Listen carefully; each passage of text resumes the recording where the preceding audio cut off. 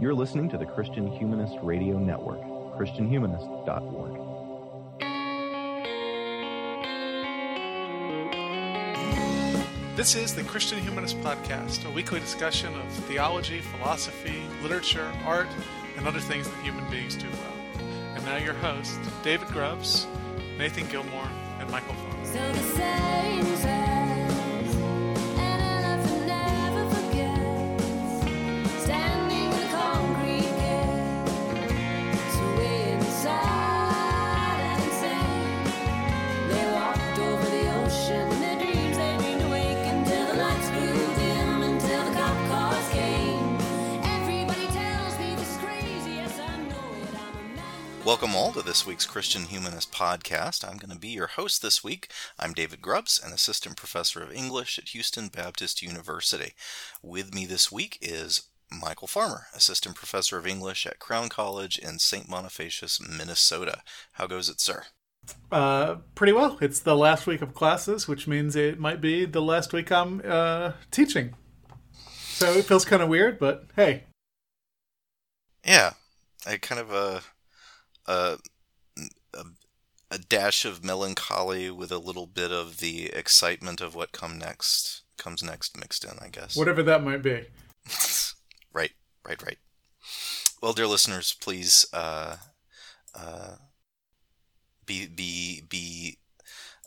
doing those things that Twitter likes to decry. Thoughts and prayers. We all want good things for our friends. Also with us is our friend Nathan Gilmour, associate professor of English at Emmanuel College in Franklin Springs, Georgia. How are you, sir? I am doing well. I gave my last final exam this afternoon, so now a stack of grading and a graduation ceremony, and I'll be on to summer classes. Wow. Well, it's that time for me as well. It's last week of class, and I gave... this was the last day for my aliens and science fiction class, where we read some of the Martian Chronicles, Michael, which I'm thankful to you for introducing me to those, and so we had a good conversation. So yeah, I'm glad to hear that. Yeah, dear listeners, go listen to that episode. That was a good talk. I'm glad it happened. Well, today we have a surprise, as we said last week, though I don't know whether we've spoiled our surprise or not. It's not exactly in-game, so, if we spoil it, no problem. But do you want us to spoil in-game, David? No. Don't do that. I'm just saying the no spoilers doesn't necessarily apply if we happen to say what this episode is about before it releases next Tuesday. And the listeners are all like, this is some kind of weird time loop. Because it's now for them. Anyway. So, what's going on in the network? Save me from my dithering. I believe there's a Christian feminist podcast about Captain Marvel. Yes, indeed. And just in time for Endgame. Yeah, basically.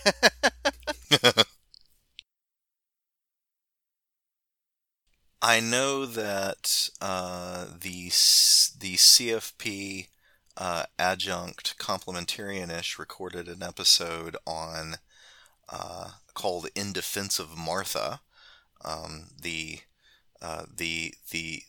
oft harangued sister of Mary in the Gospel of Luke. So I'm interested to see how that comes out. I was hoping it would be Martha Washington. And then the Sectarian Review is doing an episode on The Good Place, so I'll look forward to hearing that. Very cool. Well, speaking of good places, how's that for a segue?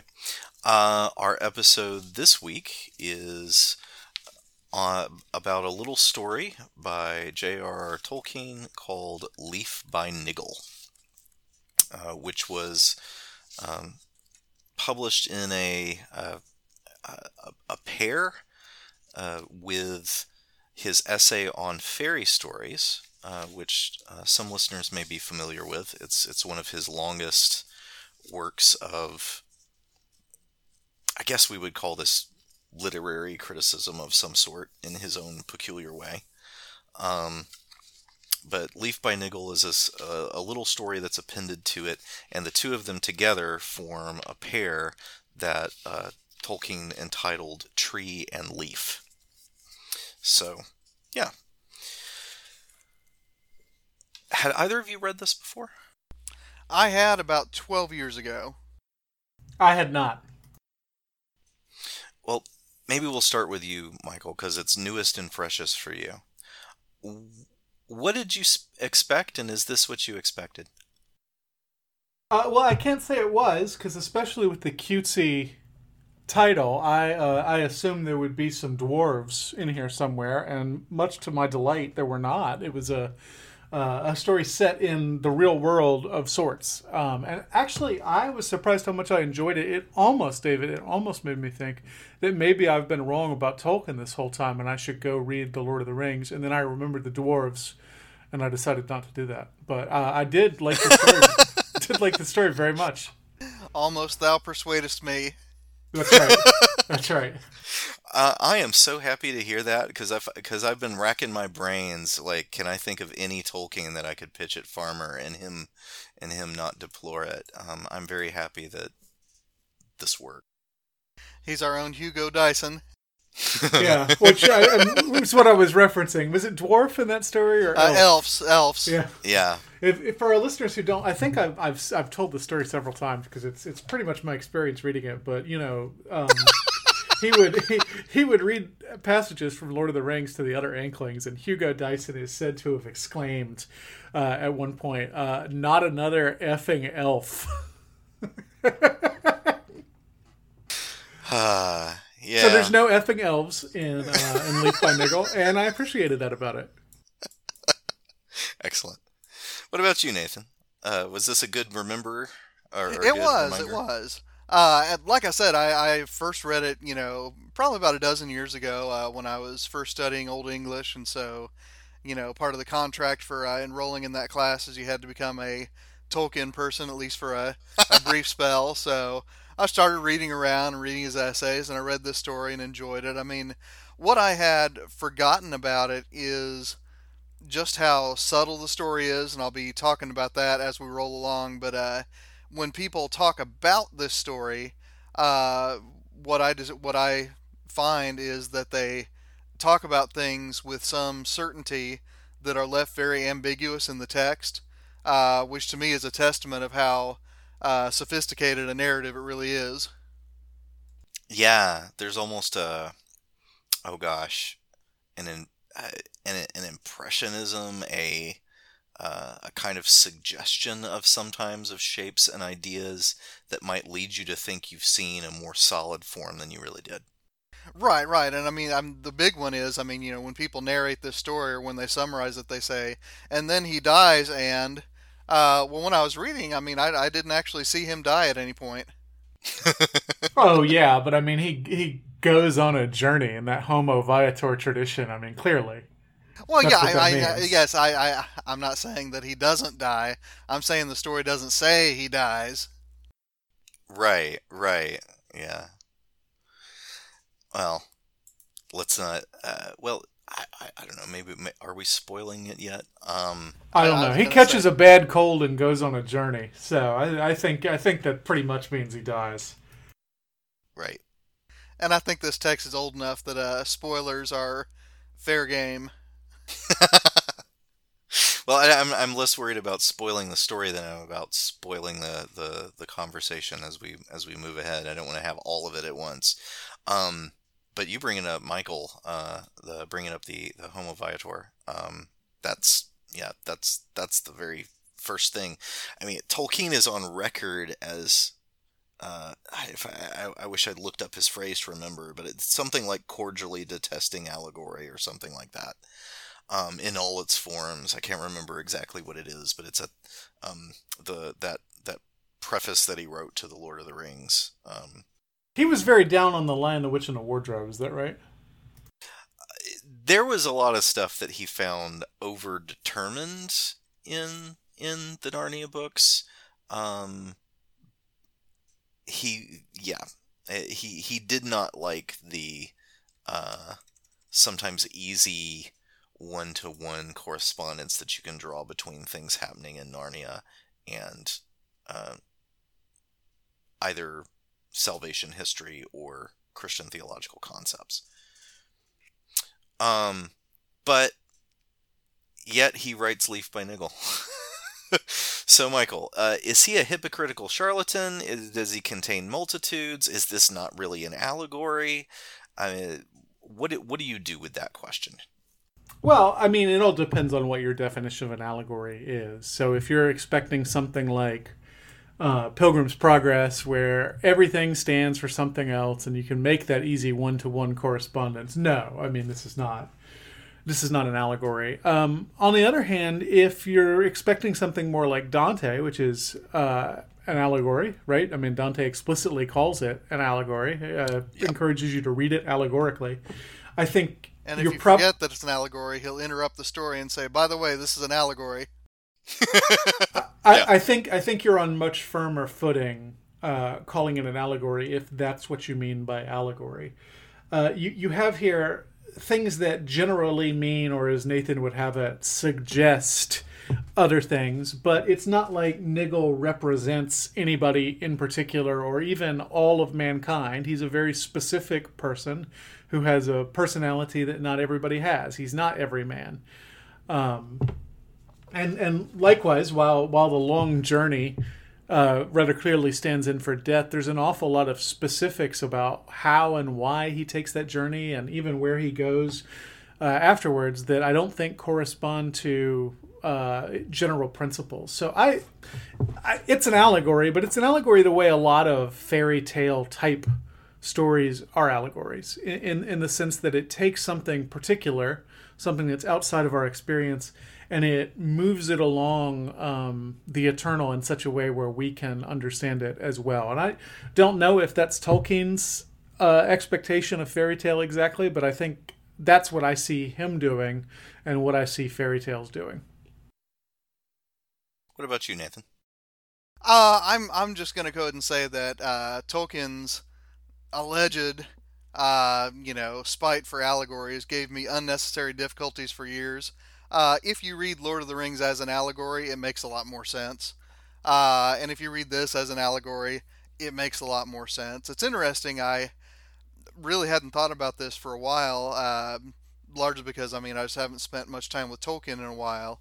But allegory itself, is as often as not a mode of reading as it is a genre of written text. That's true. So, in some sense, the journey of Frodo is literal and allegorical. The journey of Niggle is literal and allegorical, precisely because that's the nature of a narrative text, and especially of a fairy story. So, I really do think that, certainly you do have, very heavy-handed allegories. You have Everyman, you have Pilgrim's Progress, you have The Handmaid's Tale, but, a lot of text can be allegorical and literal at the same time. That's kind of the point of having allegorical modes of reading. So I'll just say to listeners, if you read this allegorically, there's a lot of treasure to be had there. Yeah. There's also a kind of autobiographical allegory here, I think. I don't know that much about Tolkien, but when I read this and you have this guy who all he wants to do is paint this enormous picture of tiny leaves and he keeps getting interrupted, I can't help but think that that's some sort of self-portrait about Tolkien writing The Lord of the Rings. But maybe I'm wrong. I don't know that much about his history with that text. Well, even if it's just more generally his desire to be able to spend more time perfecting his own private projects, whether it's any one particular book or story or project, he was a guy who always had something on the back burner that he was much more in love with than his day job. And yeah, that's That's Niggle too. But and that too is not really what people are talking about when they talk about allegory, right? I mean, people don't really think of Ramona Clef as an allegory, and yet it kind of is, right? You have a thing standing in for another thing.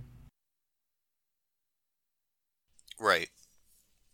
Though I'm wondering at the beginning, he starts off with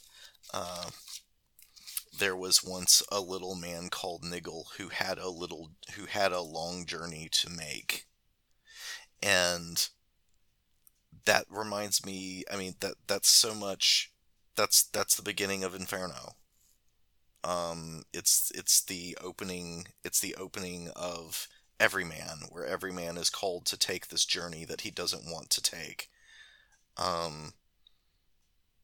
It seems as if he is inviting allegorical readings of this in a way that may be applicable in The Lord of the Rings, but he's inviting it more here, if that makes more sense. Oh, certainly. Do y'all make anything of his name? I keep wanting to. Does Niggle mean something? Is that like kind of fussing around about small things? Am I making that up? Yeah, I looked it up. It a minor complaint or problem as a noun. As a verb, to niggle is to use or spend or do in a petty or trifling manner, or to dwell too much on minor points and trifling details. That actually makes some sense, David, of an experience I had online probably 15 years ago. My username on a certain message board, theooze.com, there's no need to keep it secret, was just N. Gilmour, because I didn't realize that, what you put in as your login name would also be your screen name. And people, when I got overly contentious, they would refer to me as Nigglemore.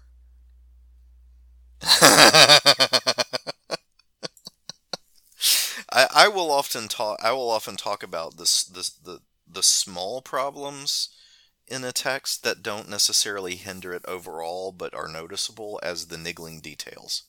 Oh yeah, I've heard niggling used that way. Yeah. Anyway, I wonder, whether something can be done with that, but it certainly seems to apply with a guy who really wants to spend his time getting a leaf perfect. Well, Nathan, as we've said, the imagination that made Middle-earth too. So, Michael has said that there are no effing elves here. But is there still anything that the Middle-earth mythos has to do with Leaf by Niggle? There are a few things, and honestly, I have a sense that I missed more than I caught because I read this kind of in between stacks of exams. But, two things that really stand out to me. One of them is a general ethos of storytelling in which the small and the local matter in cosmic matters.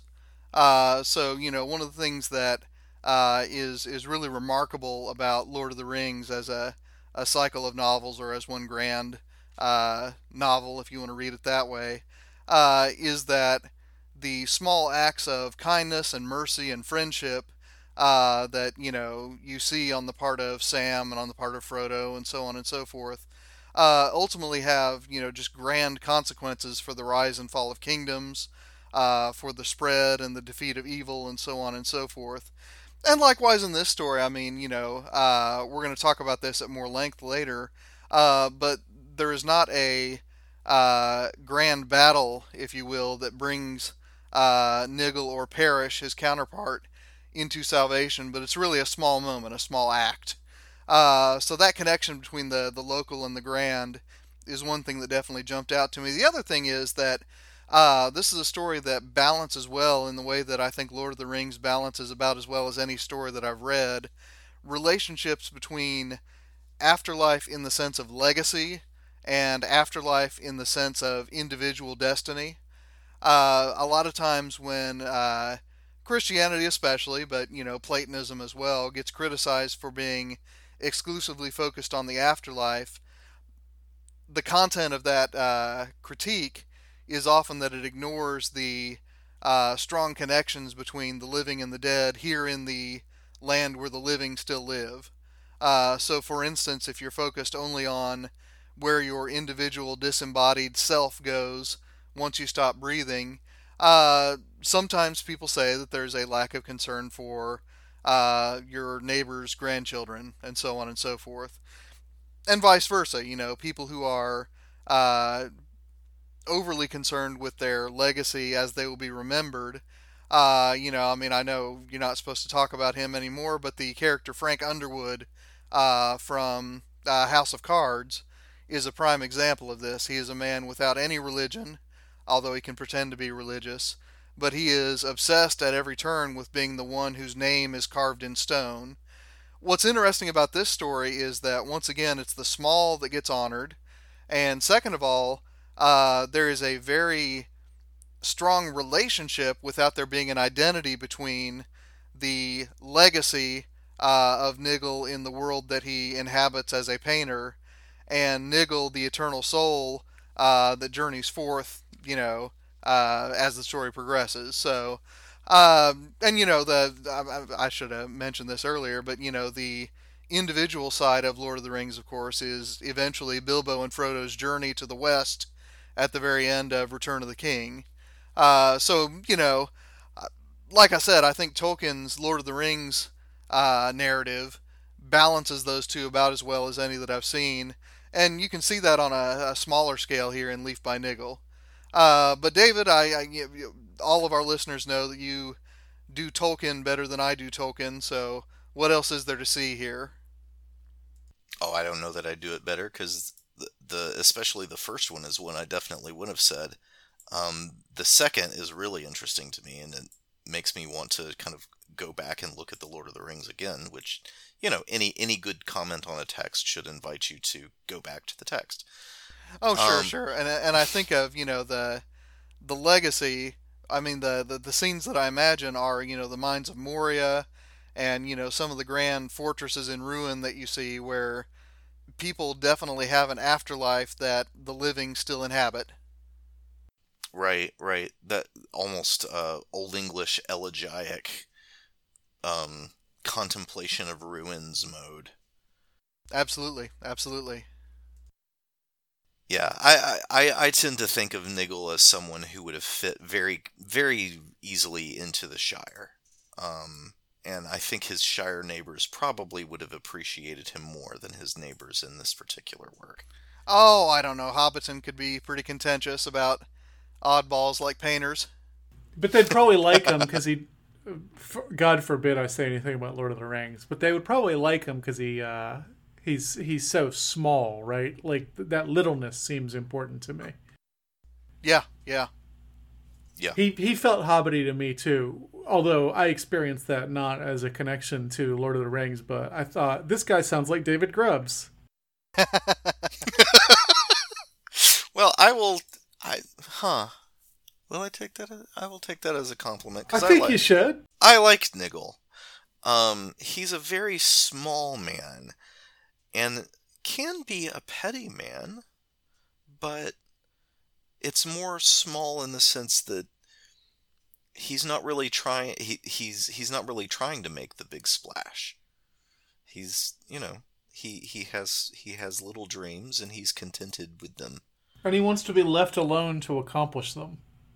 Yeah. But not so much that he hates other people. I mean, that's what's interesting about him, right? He wants solitude, but there's this like force within him that won't let him accept it. He's kind despite himself. I really love that image of Niggle as the good man who doesn't really whose heart's never really in it. It's yeah. That's interesting to me. Well, you brought up the idea of fairy tales earlier, Michael, and Tolkien has lots of lots of thoughts about those. And one, if I remember rightly, I think you've brought this up in a couple of before they were live episodes. Tolkien's the concept that he calls eucatastrophe. Yeah, I'm sure Altman Schofer did. Okay, well, one of the two of you. It's from his essay on fairy stories, which Leaf by Niggle is appended to. So, what is eucatastrophe, and do you find it here in Leaf by Niggle? So, as I gather, eucatastrophe is a sudden turn. Like a catastrophe refers to like the wrapping up of a plot, and it's a turn that suddenly goes well instead of suddenly goes poorly, which I think he calls discatastrophe. Is that correct? He does. Mm-hmm. So the idea is, in eucatastrophe, everything looks like it's headed for a terrible ending, and then at the last possible second, it turns back toward the good. And Tolkien's example in real life is the resurrection. So you have Christ being dead for 3 days or however long, 36 hours or however long the Bible has him in the tomb, and then he is suddenly and unexpectedly resurrected, surprising everybody. And Tolkien says that in addition to this being a fundamentally Christian plot twist, it is also a fundamentally fairy tale plot twist, and in that sense, the gospel kind of has the shape of a fairy tale. But if you think about it, the Christian conception of the world is that it looks like a tragedy, but is really a comedy. If you think of how Flannery O'Connor's work, for example, at the last minute, somebody usually dies some sort of brutal, horrifying death. It looks like a tragedy, and yet if you understand what she's doing, it's clear that it's a comedy because it's about the acceptance of grace and thus of salvation. So that's what eucatastrophe is. Where do you see it here? Well, I think it's when he goes to the, what do they call it, the work hospital? He goes to the work hospital. Yep. It appears to be a life of unending drudgery, unless you have a sense that this is purgatory, which I think probably most people reading it do. And then, just as he has given up hope that he's ever going to do anything else, he hears these two voices talking about how he's ready to move on to the next area. So I think that would be one place to find eucatastrophe. The other place is at the very end of the story, which I guess is where you would expect, where people are remembering him, or rather not remembering him. They're talking about how he wasted his life doing this painting that he never finished and that got hung up, used for roofs and things like that, and then a piece of it hung in a museum, but nobody remembered it. They're reading his life as a tragedy, and yet his life, as we realize, is actually a comedy, a divine comedy. You might say, since he's gone through purgatory and is entering paradise. I'm not sure that qualifies as a eucatastrophe, though, because at this point the reader already knows. So really, that's more like divine. That's more like dramatic irony, maybe divine irony too. It's dramatic irony in the sense that we know something that those characters don't know, which is we know the actual shape of his life, and what appears to be a failure is really a success. So I don't know if eucatastrophe is a super helpful way of reading this story. I think there are elements of it in there, but ultimately the shape of the story is something else. I will say that in that scene that you referenced, Michael, when he starts to hear the voices, what struck me this time, and I don't remember well enough 12 years ago to know if I picked up on this or not, but the catalyst for his moving on from the workhouse to whatever comes next is that, when the voices realizes that he hears them, the first inquiry that he has is, could you tell me about Parrish? So, I mean, that's a very Dantean move in that, his concern for the other and his love for the other is what, and really his prayer for the other, is what elevates him. That's really interesting. If I had to trace it down, and I think that the temptation to do that comes from the fact that this story is paired with this essay, and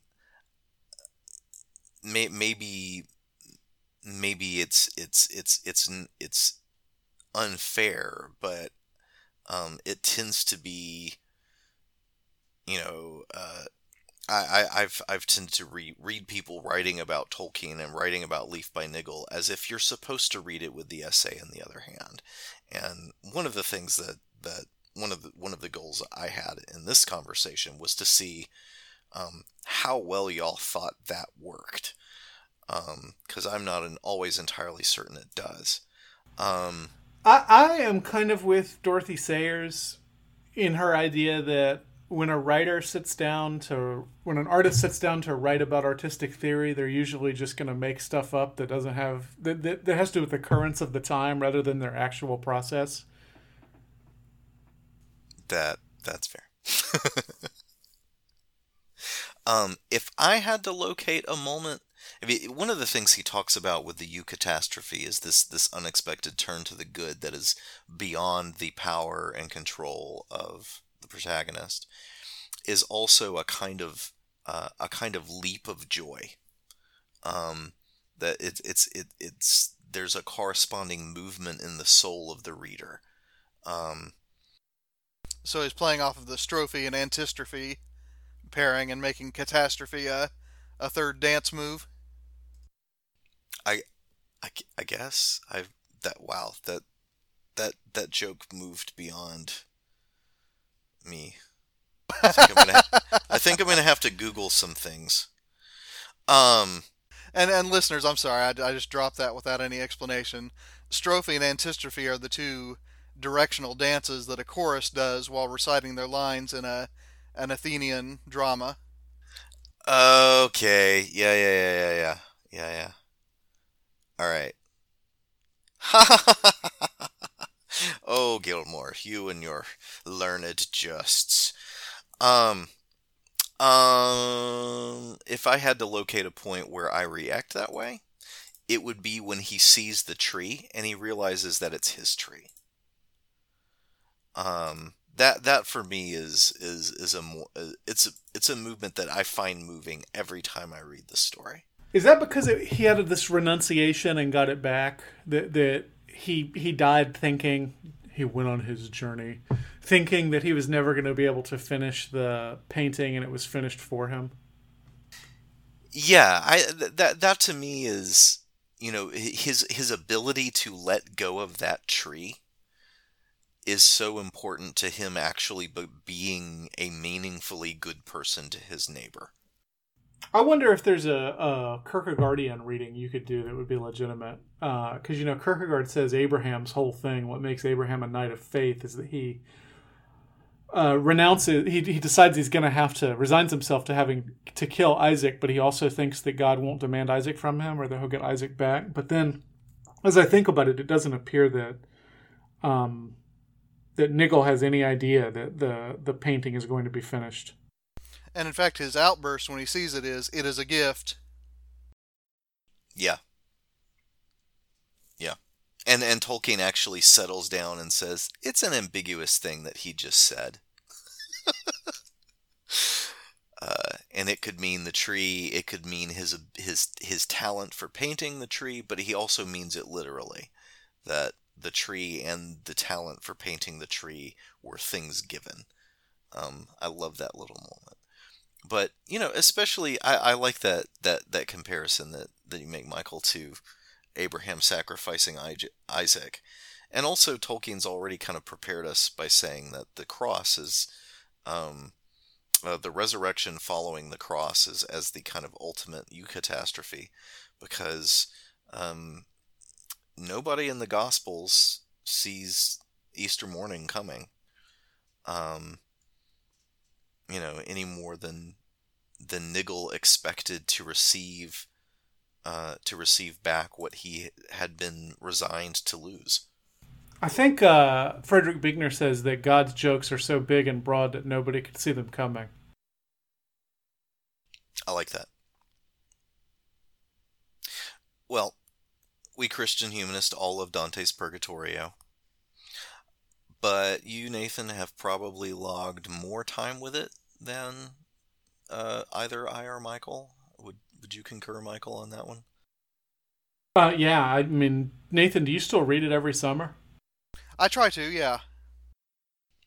And I know you did at least some of your master's thesis on it, and it was in your dissertation too, right? Dissertation, not master's thesis. Okay, dissertation, not master's thesis. Okay.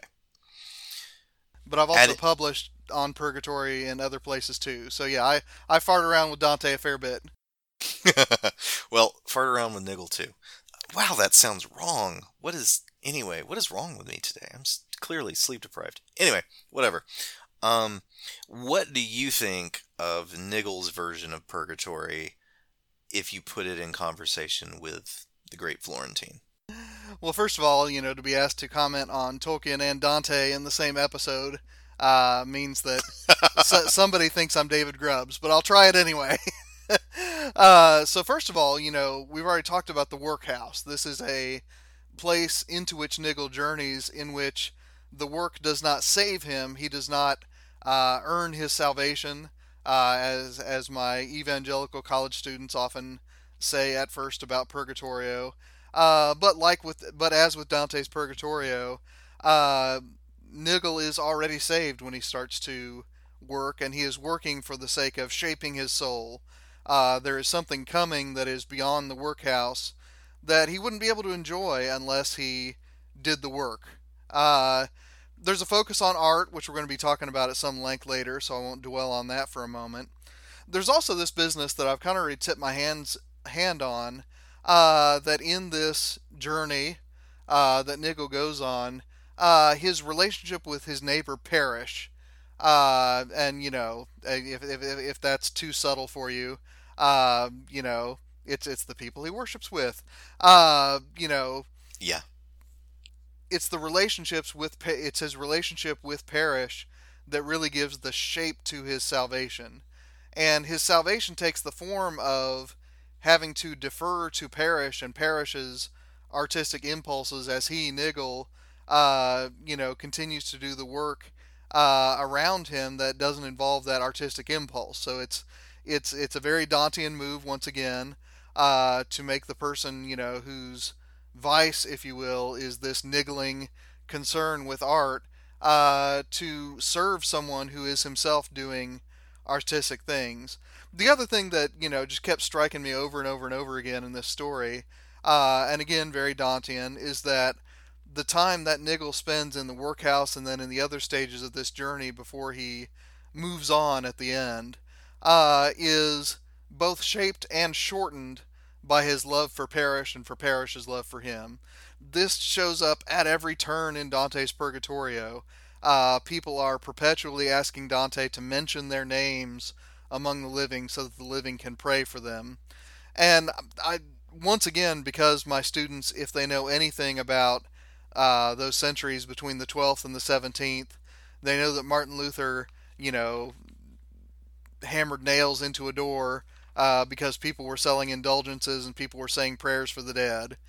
And what I have to remind them of is to dwell with Dante for a little bit and realize that it is the act of praying for another that is the supreme kind of love. When you have God's attention, and of course that's partially allegorical, all of us always has God's attention, but when you are attending to the divine life, to dedicate that attention to another human being is the supreme kind of love, and it's precisely that kind of love in Purgatory that elevates people to paradise. Well, likewise here, but in a very small, hobbity way, it is Niggle's concern and love for Parish and Parish's concern and love for Niggle that eventually get them through this, and eventually when Niggle moves on and Parish does not, it's because Parish's concern and love for his wife, who is still on her way, that keeps him there, but also keeps him from envying Niggle's further journey. So this is a story that is Dantean through and through. David, are there any other bits that you would want to highlight? Well, before I poke at it, what about you, Michael? You want to take a swing? No, I don't. No, that's fine. I love the descriptions of the work hospital, in which it starts out as drudgery, but then he comes that little passage where he comes to to take a certain satisfaction in having gotten his work done well. Yeah. This is the moment where his soul is growing, because Niggle's problem was always that he was never focused on anything enough.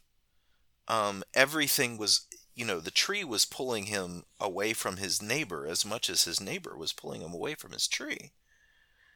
And it says there's a lot of time where he does nothing at all. Yeah. And so he's this kind of a well-meaning wasted capital. I mean, this I feel very much the parable of the talents here. But part of what he's doing in purgatory is learning to make much of his time, which is a very interesting vision of what it would mean to be fit for heaven. He needs to become more efficient to be fit for heaven. That's that I find really interesting. But that's the thing that was wrong with him, right? That was his vice, and so he's offered a discipline that mends and heals him where in the way that he was astray. Yeah, I mean, this is a purgatory that doesn't have 7 terraces, but 70 times 7. Right. Is Niggle's house with the tree, are they still in purgatory, or are they in heaven yet? I read it as they've moved up to the next level of purgatory. That's basically how I read it as well. They're still learning. They're not there yet, but now it's ceased to be unpleasant. Purgatory is all about sanctification. At some point, sanctification stops being a chore and starts being a delight. One hopes. I'll let you know when I get there.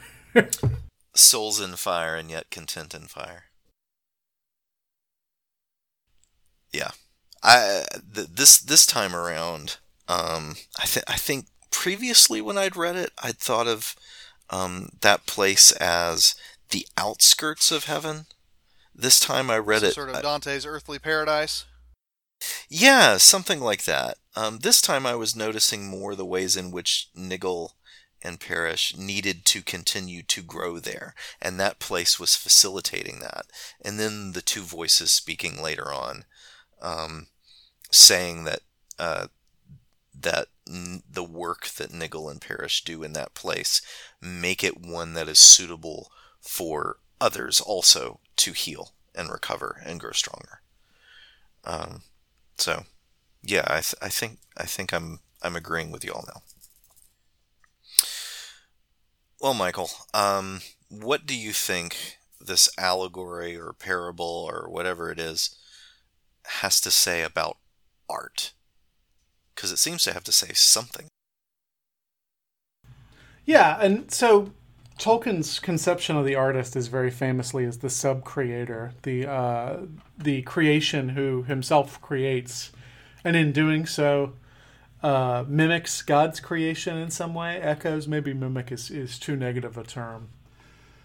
What strikes me about this story in art is that art is neither all that important nor unimportant. So a mistake that everybody but Niggle makes in the story is to treat painting as if it's just a stupid thing that stupid people do, and there's no practical value in it. And the best thing they can figure to do is to use it to patch up the holes in people's roofs. And obviously we're made to look down on those people for thinking that. But at the same time, I get the feeling that Tolkien thinks that patching up people's roofs with parts of your canvas might not be such a very bad thing at all. That in fact, art is much less important than loving your neighbor. And to the extent it gets in the way of loving your neighbor, it might actually be a bad thing. And yet, again, art isn't dismissed because one reason that you know that Niggle has arrived closer to paradise is that his painting has been completed and not by him. So you have the notion that art is something important, maybe even essential, but that it's not the most important thing, that it's a kind of secondary good, and that our ability to create art is limited and will hopefully eventually be filled in by someone whose ability is not limited. Do you think I'm way off? Nathan? I think it's, and you got me thinking about Dante, David. So I mean, I think Niggle here is an interesting contrast to I'm blanking on his name. Was his tutor Cavalcante in Inferno? Uh-huh. Oh, it's been a long time, man. The circle, his tutor is in the circle of the Sodomites. I think it's Cavalcante. I'm going to call him that for today. Listeners, if I'm wrong, go ahead and start typing that email. Enjoy yourself. But when he meets Cavalcante, one of the truly pitiful things about that character is that he still proceeds as if his reputation as a poet among the living is important, even though he's in hell. And what he's mainly concerned with when he talks to Dante is giving him tips for advancing his career. So, I mean, there's all kinds of life pursuits that, you could plug into that narrative and, see the pathos of it. But it's interesting in that way because Niggle's problem with his art is not that he wanted to be famous for it, but that he wanted to do it undisturbed and that he didn't want anyone else to be involved with it. And, when, the house inspector comes and tells him to use the canvas to patch up, his neighbor's roof, it's not that he thinks, this is made to be in a gallery, not in somebody's, roof tiles, but it's that I have been working on this and I'm not done working with it yet. So, I mean, on that level, I mean, it's a very idiosyncratic view of art. This is an artist who does not want glory. This is an artist who is mainly concerned with, doing the art in a place where no one can see so that he alone is satisfied with it. Or am I missing something there, David? I think that describes it. He's not showing off for anyone. He doesn't seem to have any desired audience beyond himself. Right, and later on in the story when, Leaf by Niggle, which is a fragment of this canvas, ends up in the museum, the way that it's narrated, it seems like that is incidental to what Niggle himself wanted from this canvas. Yeah. I mean, it seems more as if he saw the tree in his mind and he wanted the tree to exist on the canvas. And what's interesting is when the narrator talks about what the canvas looks like, he doesn't have a whole lot of technical skill. It comes across as, the colors aren't quite right, the shape isn't quite right, so on and so forth. It really does take that transformation or that translation into, the purgatorial or the paradisal realm in order to get the form and the color and all those things right. He doesn't have it in himself to do it. So, I mean, I think that's another angle on this, that eventually, at the end of the story, and this is one of the glorious moments in the story, it does become art for those who are going to journey through that part of purgatory, let's call it, after Niggle reaches his final destination, but it is not within his power as the earthly human being Niggle to do what he desires to do with that art. Yeah. There's one of the things that I feel like we're trying to come to grips here is an ambivalence. Not that art is unimportant, but the idea that art could become important and is in Niggle's life in some ways important for the wrong reasons and in the wrong ways. But that it actually really does matter, and it matters enormously. Niggle's art has in some way fashioned what comes next. his art really does matter in the afterlife and not just for him. Right. And I think that's one of the things that separates this allegory, I'm going to call it, from C.S. Lewis's Great Divorce. Right there, the purpose of that vision of purgatory is almost entirely therapeutic. It is almost entirely individualized, right? So that the conversations that happen and the journeys that take place and the pain and the enjoyment and all of those things are for the sake of the particular soul. In this one, Niggle and Parrish actually leave behind something that makes purgatory more pleasant for those who come through after them. And I think that's a glorious addition to, the tradition of purgatorial storytelling. Yeah.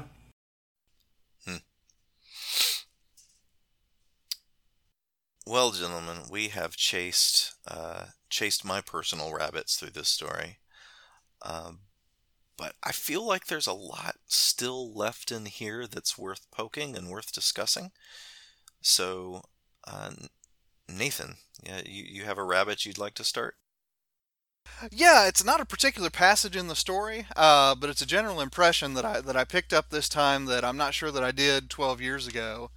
And that is another one of those places, listeners, you're familiar with my ongoing love-hate relationship with C.S. Lewis, and I'm realizing as I read this story and as I think about Dorothy Sayers that it extends to that whole Inklings, I guess the Inklings cinematic universe. In that they are doing something that I find myself doing theologically. One of the things that I've thought about listening to theology podcasts lately is that I'm really not a Calvinist, and I'm not a process person, and I'm not a Thomist, and I'm not these sort of things, but I seem to do theology. But when I do theology, it tends to be this strange blend of homiletics and mythopoetic narrative and philosophy and dialogue and all these sorts of things.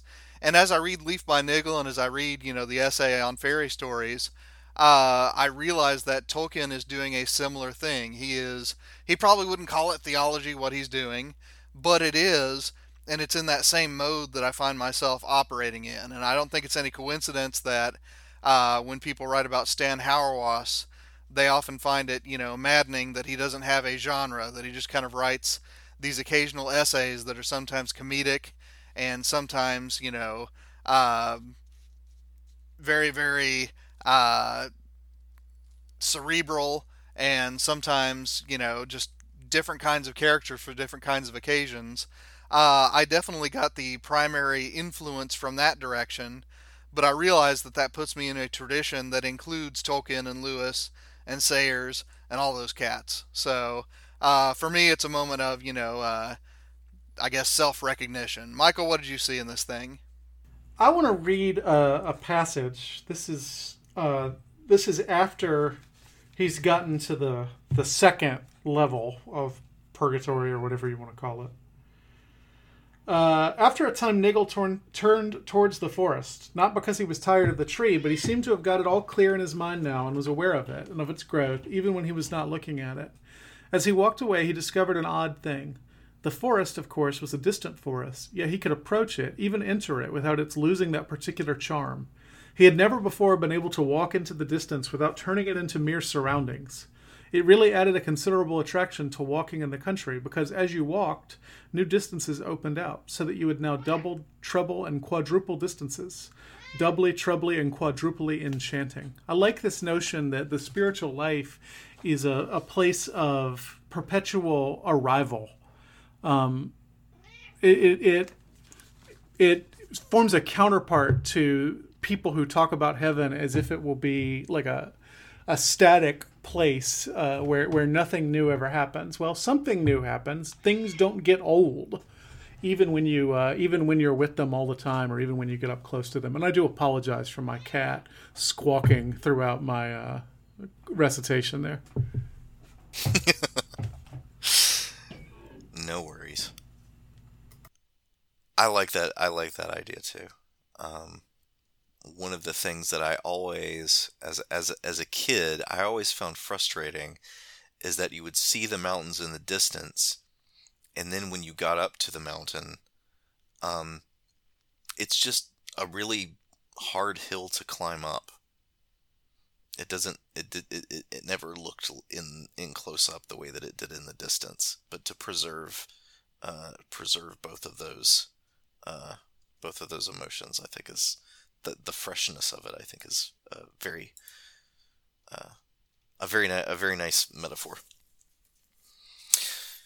Well, dear listeners, I hope that you have enjoyed our little conversation about this little story, though I suspect that it is big enough to contain this conversation and many, many others like it. I hope that you took the opportunity before you listened to go find it and read it yourself. If not, go ahead and do that. In the meantime, what are we doing next week? Well, we're going to talk about commencement services, ceremonies, graduation ceremonies, since all of us will be involved in some very soon. Rituals, rites, orgies. Well, maybe not orgies. Good Lord, David. I don't know what goes on at HBU, but yeah, I was going to say, count me out. Do you have any jobs open? Yeah, no, I was thinking of synonyms, and that one just sort of came out, and it wasn't right at all. Oh well, dear listeners, that isn't what happened at HBU. Yeah. So if you want to write in about Leaf by Niggle, or my inability to control my vocabulary, or Michael's cat, or whatever, you can email us at thechristianhumanist@gmail.com. You can also post on the show notes on our blog, christianhumanist.org, or post them on Facebook. You can like us on Facebook and rate us on iTunes, and, those various ways in which you can let us know what you think. In the meanwhile, the Christian Humanist Podcast is a show on the Christian Humanist Radio Network. Our press liaison is Kristen Philippic, and our audio editor is Ellen Peterson. You want to say anything, Michael? Yeah, this is Ellen's last week with us. She's graduating and going off to bigger and better things. So she's edited this show for 2 years, and we really appreciate it. Thank you, Ellen. Thank you, and congratulations. Well, with those things said, let me leave you with the words of Martin Luther. Let your sin be strong. Let your faith be stronger.